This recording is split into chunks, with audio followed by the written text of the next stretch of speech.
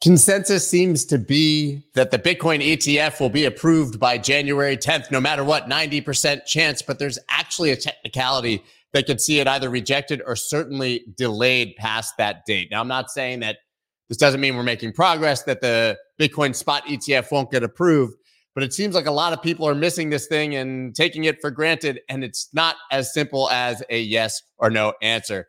Now, this is something that came up on Spaces with Matt Hogan for Bitwise. So, of course, that means we brought him on as the guest to talk about it and everything else ETF. And, of course, Dan from Chart Guys on the back to tell us what's going on with the market. You guys don't want to miss this one. Let's go. Let's go.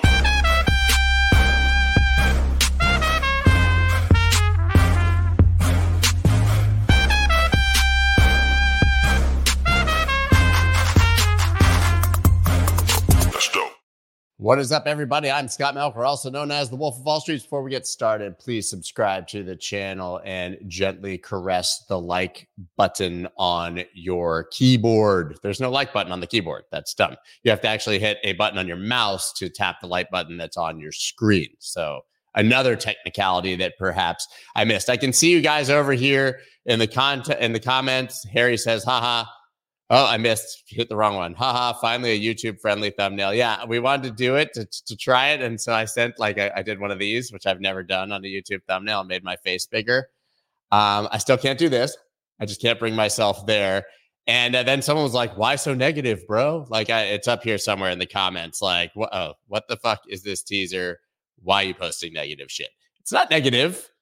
Just important that you guys understand what's happening with this process, because all we do is cover the inevitability of the ETF, and there actually might be some nuance when you talk to an expert about it. So I'm just going to go ahead and honestly, tomorrow I'm just going to scream. I'm going to put nothing in the background except for rocket ships flying through my head and humongous red arrows pointing down. And then I'm going to tell you that Bitcoin's going to zero. And you know what? We're going to get 5 times as many viewers. And it's going to be very frustrating. It's inevitable what happens.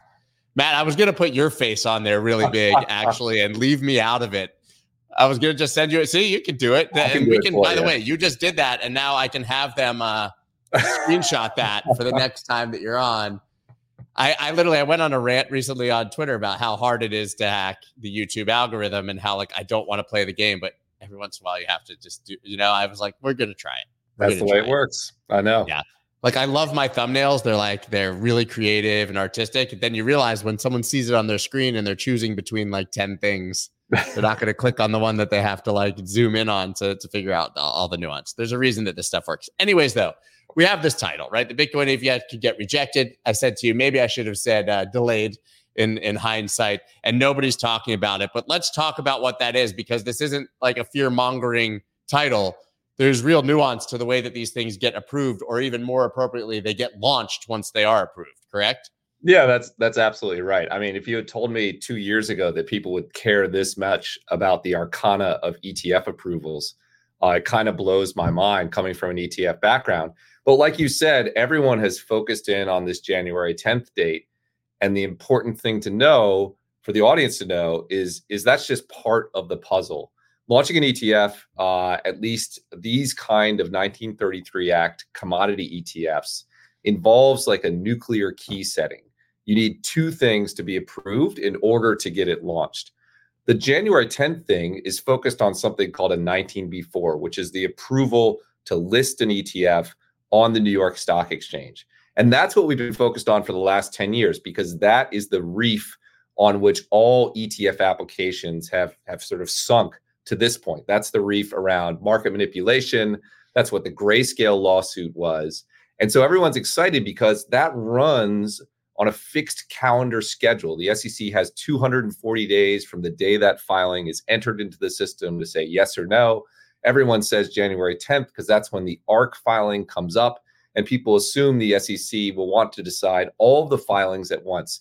And so what's true is that by January 10th, the SEC will have to say yes or no on the 19B4 for the ARC filing, and therefore likely for most of the ETF applications.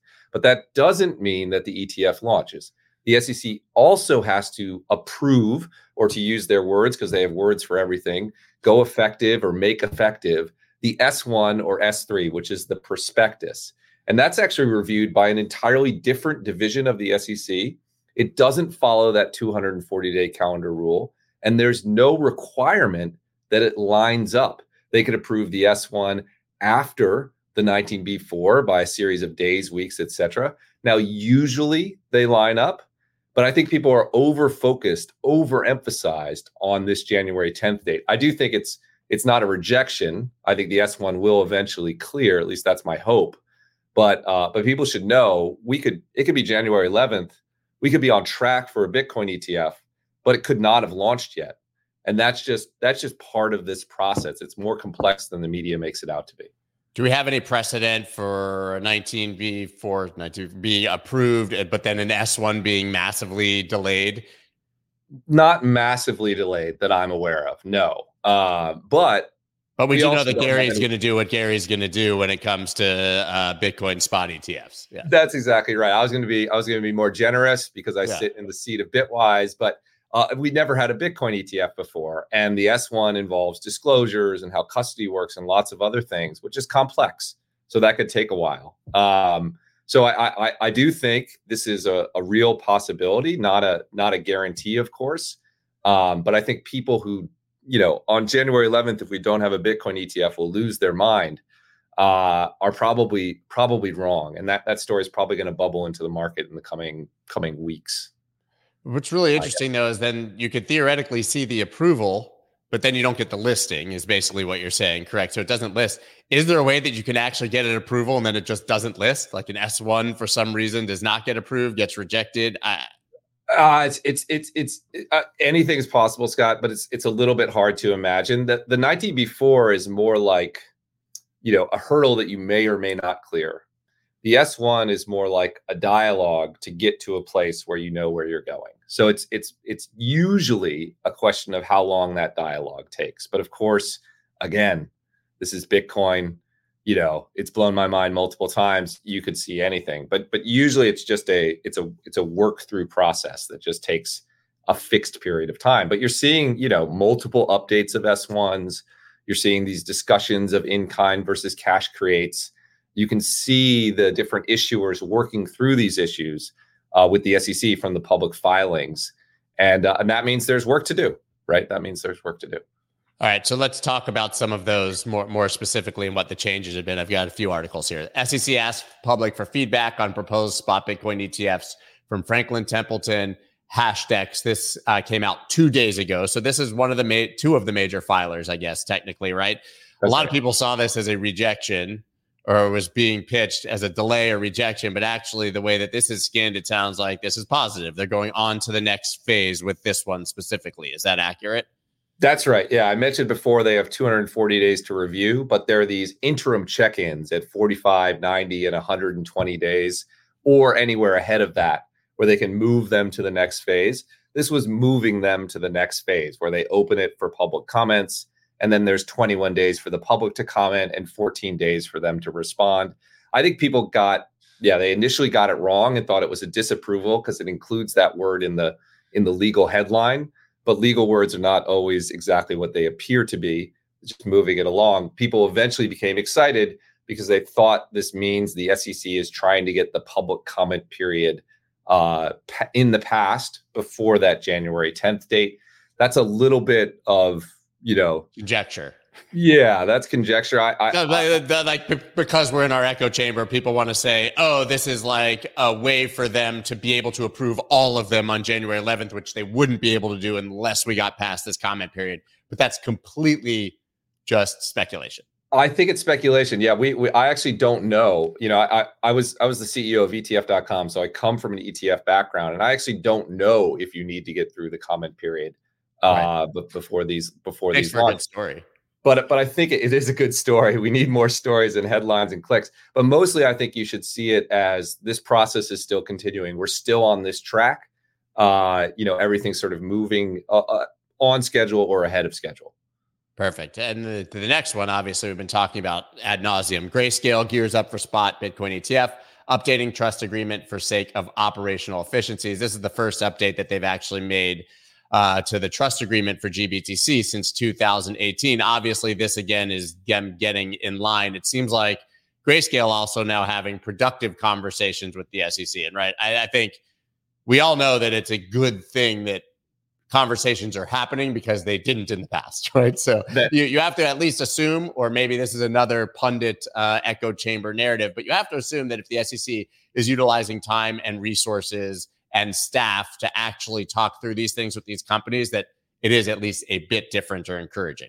That's exactly right. We have A and B tests here, right? Because as an example, Bitwise filed its S1, I think in 2019, and there were no updates to it until this year. And you're seeing that across multiple issuers. And so people updating their S1s, or in the case of Grayscale, S3s, means that they're having dialogue and pushing things forward. So yes, I would see this as another sort of check mark on the road to an ETF. You don't see people file and then the prospectuses go effective with no changes in between. That's not how the process works. You sort of see those prospectuses updated. You see them filled in with greater detail. You see the kind of things that Grayscale did in their S3.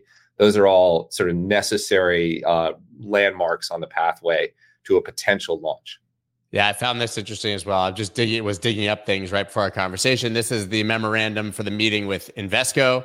So that was on October 26th that there was a meeting. But the one that maybe people aren't talking about enough is this BlackRock meeting, because it happened on November 28th. And that was a one-page document for Invesco. But if you dig into this BlackRock one, this is a very, very detailed meeting, as you said, kind of about the way that the redemptions, I guess, will happen, in kind versus cash model, et cetera. I mean, they're not just doing this. This isn't a one-page document. This is a very, very specific on exactly how the redemption would happen, in kind versus cash redemption, et cetera. And this is BlackRock. So neither, in my opinion, the SEC or BlackRock are wasting their time doing this unless they think that this is coming.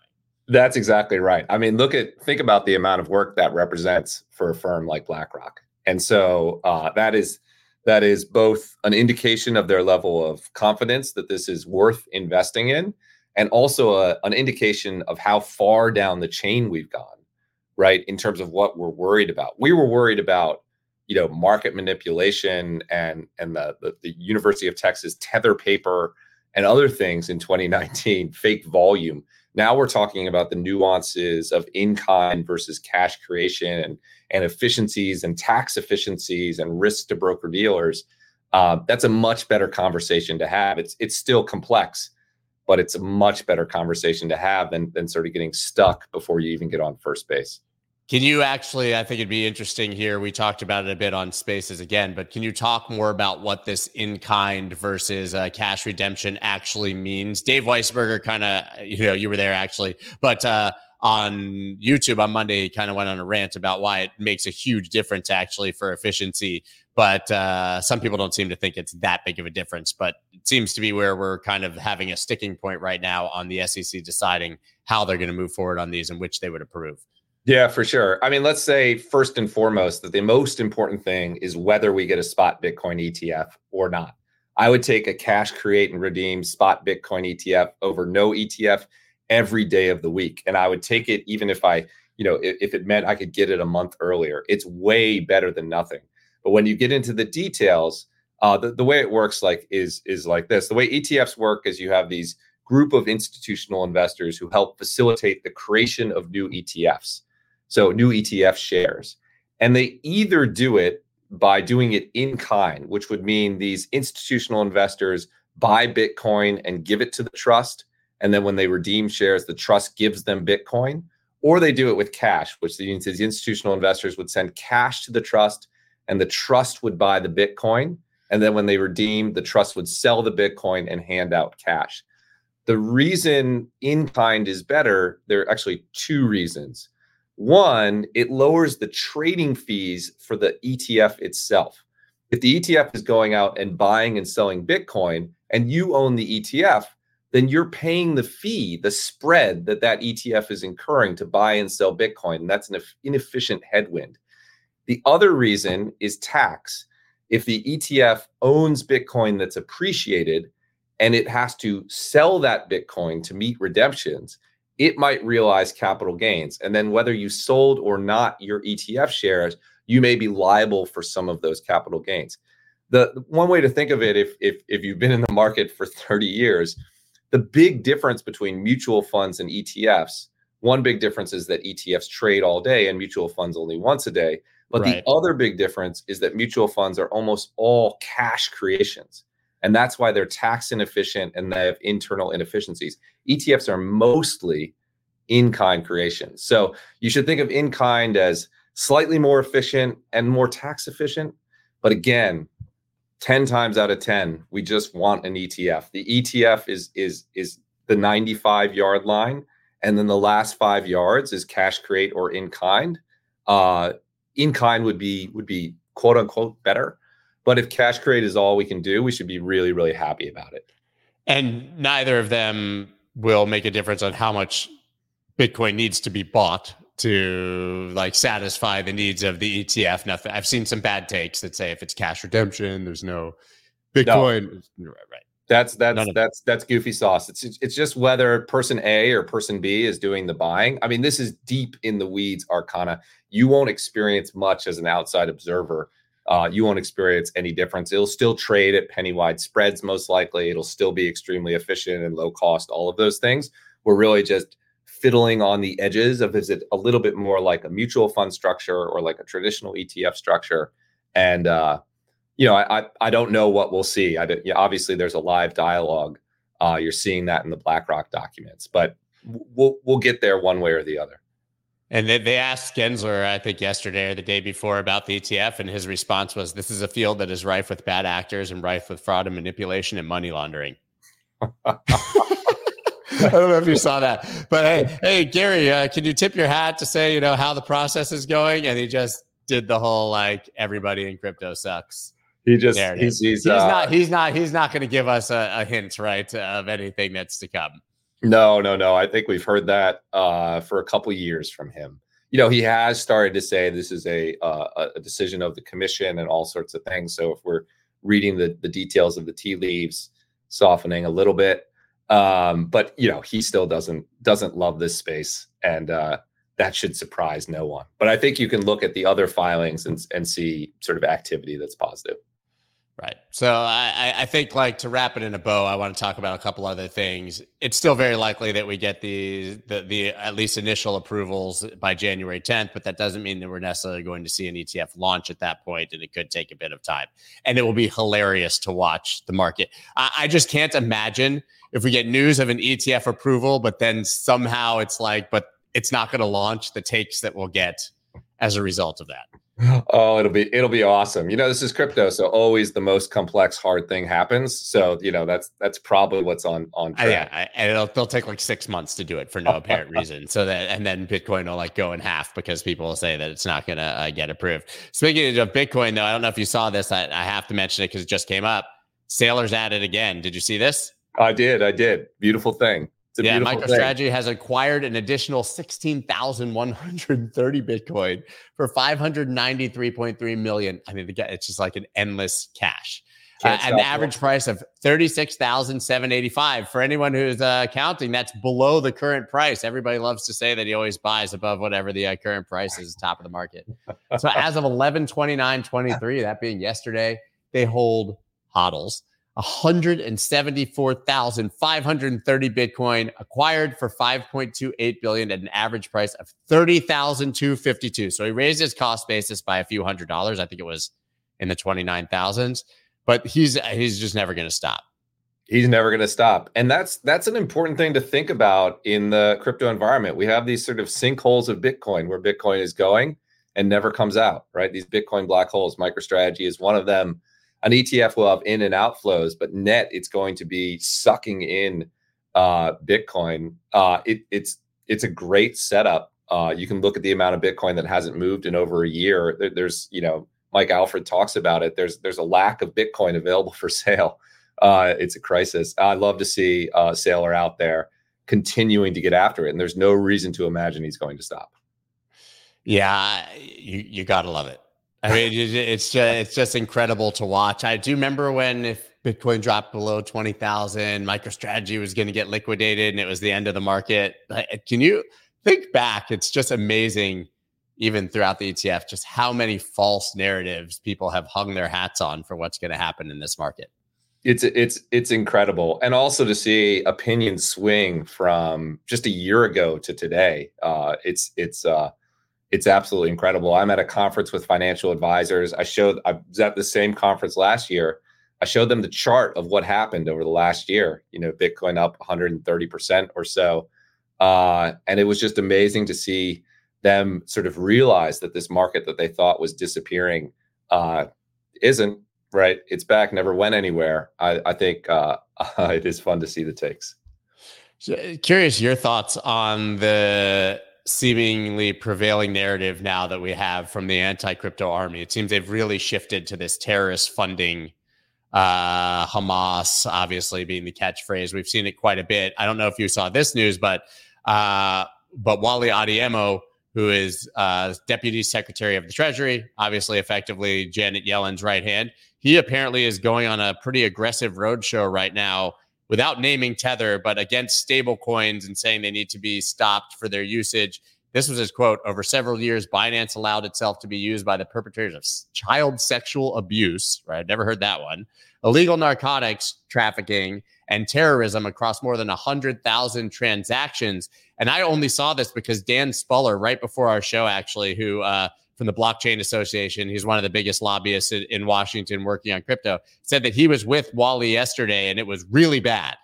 He said that he thinks that that the Treasury has another shoe to drop here and that they are certainly not done with the crypto industry. Treasury's Wally Adeyemo wants to crack down on illicit finance enabled by crypto, a clear and present danger for national security. So, it's fun to talk about all the good things about the ETF. Listen, I don't think this ends up moving the needle. We've dealt with this FUD before, but I think it's important to remember that, the United States government has not changed their stance here on their view of crypto, at least this administration. Yeah, I think that's absolutely right. And this is a real threat. Narratives, can be hard to overcome, and they sink into the minds of Congress. You saw how the Wall Street Journal article, which was refuted almost immediately and with overwhelming data, is still making the rounds in Washington. So these accusations, these narratives that have scary words in them, really do matter. And the crypto industry needs to be front and center refuting them with data. The data is on our side in terms of the fraction of activity that goes towards illicit activity versus in cash or even in dollars. But that doesn't mean that we're out of the woods from a narrative perspective, and that can't severely slow down progress. On my scorecard of things I want to see in 2024 for the bull market rally to continue is effective stablecoin regulation.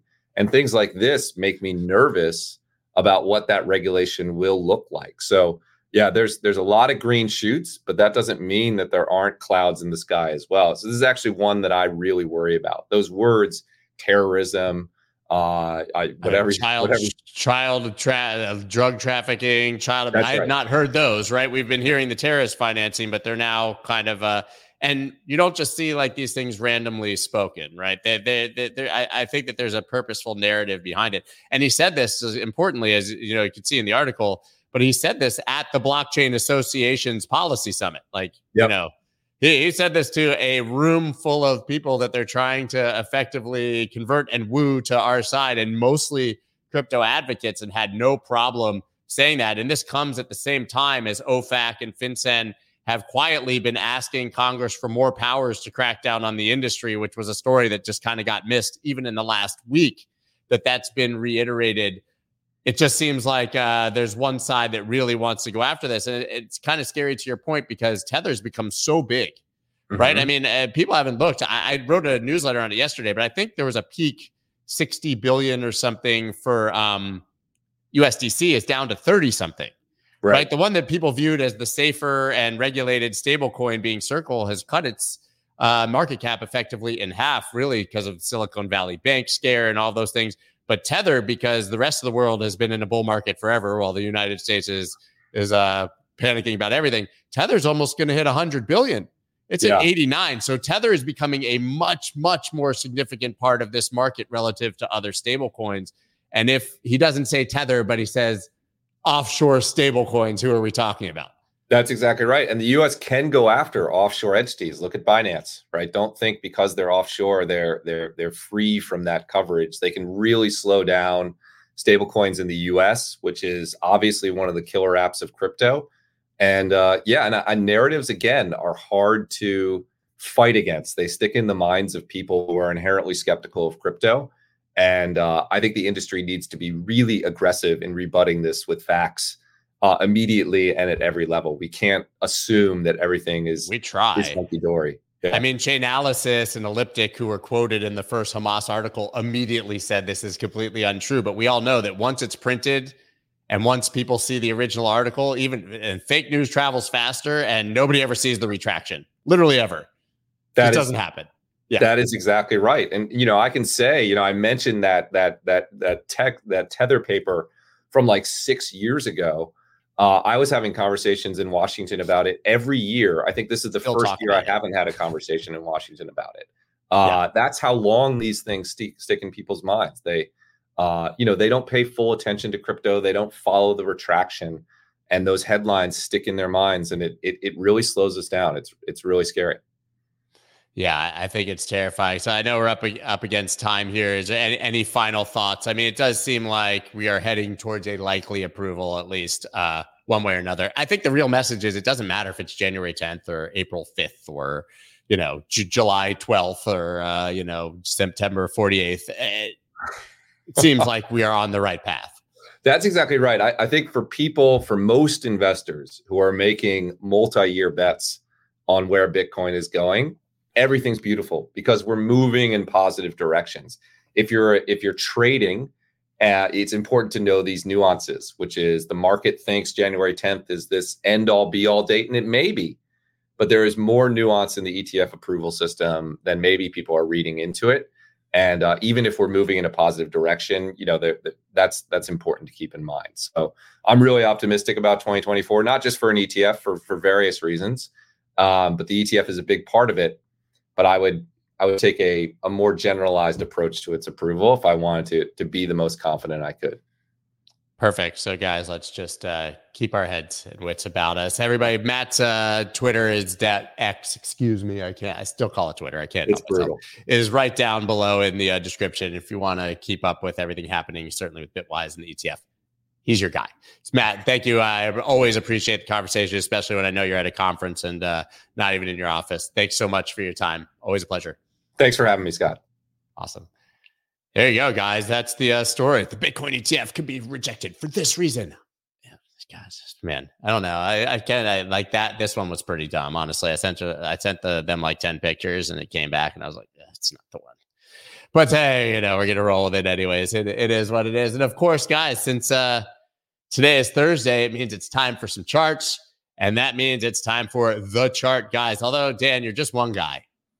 Just one guy at the moment. Yes. The chart guys, it's right there. We need another guy. Yeah, I'll get another guy. A mannequin. We'll get a little mannequin. We do. That would be hilarious if we had a mannequin. By the way, have you been watching Bitcoin mining stocks? I did a whole stream on it yesterday with Mike Alfred, and we were talking about Iris. I'm just dunking because he was the 2 days before. He was like, dude, just take a look at it. I bought a bunch. It went from like $3.80 to $5 in 2 days. Yeah, absolutely amazing. I know you love these things, though. Yeah, Coin sparked it, and then we had a little bit of a slight laggard move out of the miners behind it. But yeah, a nice shift in terms of finally playing some laggard catch up to the strength Bitcoin has been seeing over the last few weeks. Yeah, I mean, coin has been absolutely blasting off. I mean, breaking that kind of I don't know if I have the chart, but breaking this accumulation range that it's been in for so long. I just love this chart. Yeah, of 116. Maybe it'll come back deeper. I don't know. It's pretty overbought here, but still, man. The takeaway on that chart is there's many charts like it where after a period of bearish action, you have a clear level. There was that little double top. I think it was 14, 126-ish. Yeah, right here. And once you clear that level, there's a lack of resistance. And so it's almost like it's the next best thing to blue sky breakout. If you're not hitting all-time highs, but you're hitting an area with a lack of price resistance because we dumped down, that's when there's some significant opportunity. And because of the 2022 bear market in stocks, there were a lot of names that had that kind of pattern before, finding their temporary bottom and shifting momentum. Yeah, I mean, it's just like a Wyckoff accumulation schematic. It's, for anybody who follows it, you got your spring, and then finally your jump across the creek and break out. What are you watching these days? What are you looking at specifically with Bitcoin and markets that continue to go up no matter what? So watching I'll share my screen here. Watching, obviously Bitcoin. I'm keeping an eye out for the possibility that it is a rising wedge, just in the sense that we get the break, no follow through, break, no follow through. But really, all I care about is the higher lows. And if we want to keep it as simple as possible, the Bitcoin bulls don't have anything to worry about if 36.7 is support, because that is our last little higher low. And if that level holds, we're going to stay in a daily uptrend. So if you want to make it as simple as possible, just keep walking up that key level. I call it the line in the sand or the benchmark level. And if that's holding, the bulls have their control. And, it's the kind of thing where we know weekly consolidation is coming inevitably eventually. So we want to stay agile and not be surprised when weekly consolidation shapes up, especially in some of these altcoins. But I'm open to both right now. We can definitely see it move up to 39,000 plus, and we can definitely see weekly consolidation start. So really just approaching one day at a time with an open mindset, knowing we can easily do both in the short term here. 38 has been a really tough level to crack. I mean, actually, it's kind of like I'm looking 37,900 really, but I mean, the kind of that 38,000 psychological level, such a key resistance from last year. Luna, all these sort of reasons you can give outside the chart, but it does seem like we get these pushes above 38, and then it's that long wake up, right? Just smack down every single time. And that's one of the major differences. People talk about what are the differences in these different markets. Well, you go back to 2017. One of my strategies was market buying bull breaks, and you would see, 5 to 10% follow through instantly on resistance breaks. And it's obviously very different in this. And a lot of it has to do with just a whole lot more liquidity in the markets or in this sector. And that's one of the major differences is not buying breakouts. You want to be entering on consolidation. And that's something to definitely, altcoins, certain altcoins will break resistance and get a significant amount of follow through. But generally speaking, Bitcoin doesn't see buying resistance breaks being the ideal time for entry. Yeah, some altcoins always seem to work when you're really in the heat of the cycle. But yeah, Bitcoin likes to just make you look like or feel like a fool. I think no matter what you're doing is kind of the secret. So what do you make then? Well, maybe we should talk about the market in general. I mean, stocks, we had this kind of dip right coming into November where it looked like maybe, things were turning over. We're losing 200 MA and 50 MA on different big, large timeframes, and then just blast right back off. Yeah, this was a very impressive move and a very unusual move in terms of the amount of follow through. One thing that I've been saying for the last few weeks is I'm treating this as, I'm reminding myself every day, this is not normal price action, because if I'm looking for normal price action, we would have consolidated, 2 weeks ago. And it's the kind of thing you look at like JP Morgan. It had a higher low every single day for 19 days. That's insane. Netflix had a higher low every single day for 18 days in a row. So it's just an incredible amount of follow through where, the bulls had their paws on the throat of the bears. I guess they have hooves. The bulls had their hoof on the throat of the bears, just heading up. And so we know weekly consolidation is inevitable. You look at the NASDAQ, you look at Bitcoin, and it's not going to surprise us when it happens. And then we're going to look for weekly higher lows because of the size of the move that we've seen over the last 5 weeks or so. So it's essentially, these few days, things are starting to balance out a little bit. And we're, looking, okay, is it time for the weekly consolidation to get going? And we're going to get the answer to that question probably by the end of this week. But another place that I'm still focusing, as I've been talking about heading into next year, is metals. Gold and silver still looking real good, and loving how gold confirmed the weekly uptrend and is testing all-time highs again. We just came 1 to 2% away, and the miners finally caught up. If you look at the leveraged miners like NUGT or JNUG, they had real big days on Tuesday, and just again clearing to levels that we haven't seen in months. So just showing that shift in momentum. And so I focus on anything that's near blue sky breakout. And if gold can get the party going into price discovery all-time highs, then anticipating that silver and these miners, whether it's GDX, GDXJ, or the leveraged versions, looking for them to benefit as well. So still not there just yet, but gold is knocking on the door of all-time highs. Yeah, I mean, I'm looking right. I mean, in a month, basically, silver is over 20, about 25%. I mean, these charts are looking pretty crazy. Yeah, I agree with you on gold. I mean, I've had a number of guests who are like, all we need is that all-time high from gold, and it's going to 3,000, like fast.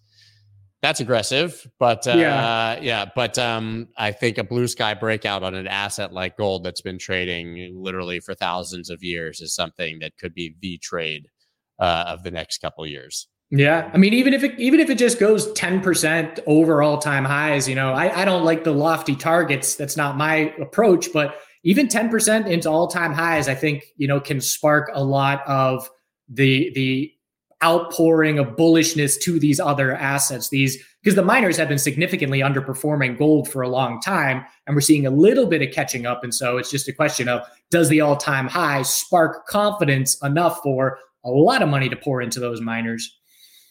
Yeah, it's going to be interesting to see if people still sort of view gold as the flight to safety in this situation, especially if stocks keep going up. Like, I think if gold breaks an all-time high and all of a sudden we see like some 10% quick correction in stocks, then I think we see gold go absolutely crazy.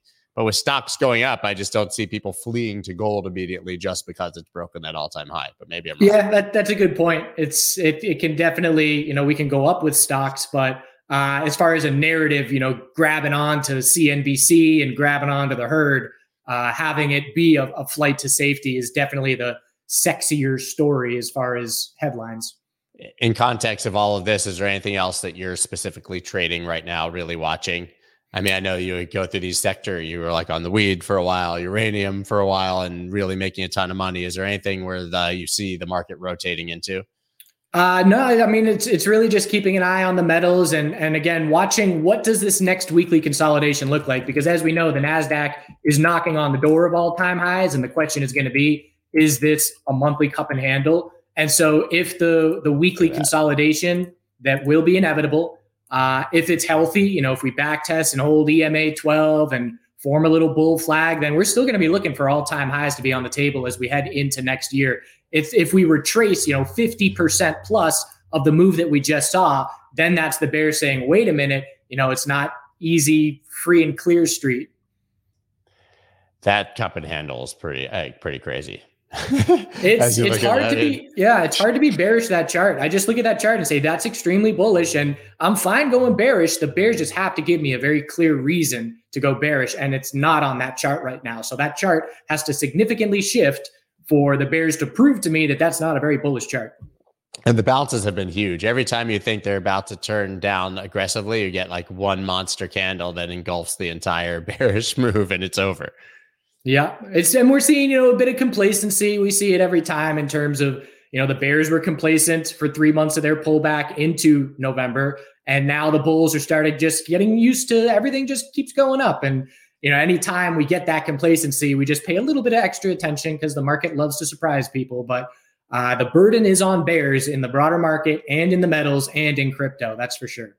So bottom line right now, I don't know if you have any other charts, but is it things remain bullish until proven otherwise? Is that correct? Things remain bullish. Expect weekly consolidation. It's inevitable. And then we're going to get a lot of information based on what that consolidation looks like, the amount of retracement, the amount of volume behind it. But again, I react to markets. I will turn bearish when the bears prove to me that I should. And until then, going to stick with the prevailing trends. Love it, man. Always love when you come in with the quick alpha. Get it done, and we know exactly where you stand. Guys, everybody follow Dan, Chart Guys, on X, and check out his YouTube channel where you can watch him with a lot more people than are watching here and have fun learning a lot more about what he's doing, man. Thank you so much, as always. See you next week. Appreciate it, Scott. Have a good one.